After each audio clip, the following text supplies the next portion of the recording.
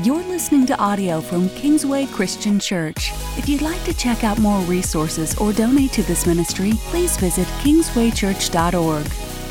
Welcome to A Step Further, the weekly podcast of Kingsway Christian Church. My name is Andy Lynch, Connections Pastor here at Kingsway. We're joined by three of our group leaders from the men's retreat this past weekend. We have Josh Halen, we have Rob Conrick, and we also have Trent Ross. These guys were instrumental in just having community happen this past weekend. And as you're listening to this starting on Tuesday, we are just a few days removed from a really impactful event. 116 Kingsway guys, actually a couple were non-Kingsway guys. It was cool to see one guy goes to our church. He invited his brother, who's a pastor at a local church, and so he got to come and be poured into, and it was special to get to know him. Kyle Krober had a couple buddies come from college, and so just neat to see those partnerships. And the interesting thing, guys, about Alan's brother, who he brought, the pastor of the church, he said, hey, next year, let us know, and we'll bring some guys out. And so what a cool opportunity for us to love our neighbors, to partner with another church, which is one of our vision pieces here at Kingsway, and how it came about just so naturally through invitation. And just like so much of our faith comes about, one guy inviting another. And so we saw that there. So guys, welcome. We just kind of want to talk about the retreat. Kind of give the highlights. And so, Rob, you want to jump in first? Where did you see God move? What stood out to you those 24 hours? The biggest impact for me was our groups. Each one of the guys in our group made such a connection to each message each sermon by you, Matt and Brett. And they didn't just make a connection, they dove deep. And it was really nice as men to open up to each other and see all of our struggles and see how we can all walk with each other. When you say that, some guys at home probably bristle and they're like, oh, no, I don't want to open up at all. And we really never know in a retreat how quickly that'll happen. And for some guys, it doesn't happen. They don't let those walls down. For other guys, I'm thinking of one friend who he said it took last year to the very last message, the very last words that Brett Cadwell said 2 years ago at our last retreat. And he said, and God got me right there. And so you never know when it'll happen. So, Rob, it happened quickly for your group? Absolutely. From the jump, your first message on surrender, we had guys just absolutely pouring it out, and it was so cool to see him just give it out and see where God will take it. It's so cool, and to do it in community like that, where it's a safe space where other guys are coming alongside. Josh, what about you? What was the highlight? Yeah, you're asking me that, and I can barely move today. I think it's funny when my wife comes home from a women's retreat, she's all refreshed, and they sit around and sing and eat good food, and a lot of the guys now today can't walk. But that's so true. It's just the community. I would echo. I had a lot of fun doing a lot of different things, but the group time to me was the most impactful. A lot of guys in our group, we knew each other, so I think there was a little more of that relationship where you were digging deep into that vulnerability piece, but just even hear more of their hearts and just more of the same struggles and fears, and I think that's just the importance of that community. Guys coming around each other, so much of what we do and when we don't step out, I think is rooted in fear, and that message on surrender was just huge. And I think also the message, we got a Father that loves us and is proud of us.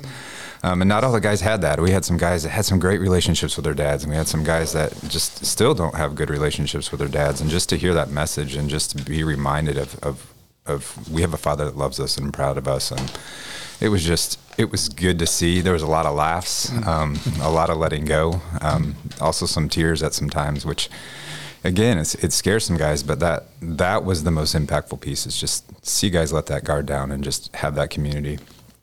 Trent? I think starting off with the worship on Friday night and just the challenge right off the bat from Amos and the guys to just let it go, and they jumped right in, and then when I totally echo the community time that we had in our small groups, it seemed like everybody was there ready to be all in for the weekend and share, and I know in our group the identity one that Brent talked about really hit a lot of guys Saturday morning, and guys got real very quickly, and a couple of guys we actually stopped after they shared something and prayed right then for them, and was pretty powerful. Yeah. So for those that weren't in attendance, we had 3 sessions. The first one we talked about surrender and had white flags all around the room that guys picked up throughout the weekend when it was their time to surrender something to God, whether it was a big moment or whether it was something just that they've kind of drifted back into and they wanted to surrender again. They picked that up. And then Saturday morning, Brett shared about having the love of the Father and just how God looks at us and God says to us, I love you and I'm proud of you. And that's a message many of us men didn't get from our fathers. And even if we did, it still felt conditional in many ways. And with God, it is not conditional. He loves us because we're his children. And that he feels the same way about you listening at home, that he loves you because you're his son, you're his daughter. And that's it. It's not what we do. And out of that love, we get to go and join this beautiful mission and not waste our life. Matt said it in the final session that this is a real battle we are facing. And if you've been coming to Kingsway at all in January and February, Matt's been talking about that spiritual warfare that happens, that unseen battle that's all around us. And Matt talked about the seen battle. There's a documentary about Burma and just the civil war that's been happening there for decades, and the real death and the real blood that happens that really kind of woke Matt up as he watched that documentary. And he said, that's real. And so is this, the way that the enemy is fighting against us and trying to delay the return of Jesus by picking us off and stalling us. And boy, I love that. What was that? Shadow missions that we do, guys, where there's something we're passionate about. For me, it's fantasy sports. And so I was all in, with my fantasy baseball team. I'm really good at it. And so I'm beating my friends at it. And it's distracting me from the true mission Jesus has for me. And that was just so powerful to hear. And then another thing that stood out to me, guys, was when Matt said, not only is this not our home, this world, but it's enemy territory. The devil is in charge. God has given him charge for now. And so, we're not supposed to get comfortable. This is the enemy ground. We're supposed to be fighting the battle, and we're going to get home someday, but not quite yet. Guys, what else stood out, Josh, of those messages? What was kind of ringing through your head as a takeaway? Yeah, there's a couple things. I mean, I think the first thing, and you touched on, having us open up in worship. There's nothing better in this world than being in a room with over 100 guys just pouring out and singing. I mean, there was a few times I just had to stop almost with tears in my eyes and just listen to guys worshiping God, and there's just so much to be said about being in church and being part of worship and being around brothers in Christ. But I think, that shadow mission was really important. I keep going back to the surrender. And one of the things that Matt touched on was really powerful. He talked about how if, you were downtown and maybe you stepped into a store and then you walked out of that store and there was somebody outside just beating your wife up. Yeah. Would you run over and jump in and beat her up too? And I think a lot of times we do that as, it's spiritual warfare. There's something going on in her life. There's something going on in our kid's life. I mean, it can be equated to anybody you have a relationship with. And are we pouring on? Are we also jumping in and beating them down? Or are we lifting them up? Are we recognizing it as spiritual warfare? I think one of the things that came out of our group and what we were talking about is we own the tone in our home, right? We own the tone. And we talked about getting shirts or putting on a door, but man, so many times you can walk home into your door from work and you've given 10 hours, 12 hours. Sometimes you're exhausted and maybe your wife's had it or your kids are at each other. We got a couple teenagers in the house, one officially a teenager today. And they love each other, right? They do, right? Brother, sister, teenagers. It's just amazing. But man, how good is it if I can come in and just set a different tone? But to set that tone, I've got to be in relationship with God, and I've got to be at His heart, and I've got to surrender myself. So we really took that out. I know that wasn't the specific message, but that just came out for us. Like, we've got to surrender ourselves so we can be there to lead our families. Man, own the tone. That is good. I like that a lot. Aaron Yoder's making shirts as we speak. I can hear the printing press going. He's like, I like that. We're putting that on. Maybe that's next year's men's retreat. Own the tone. Trent, what was your kind of takeaway from the messages or your group time?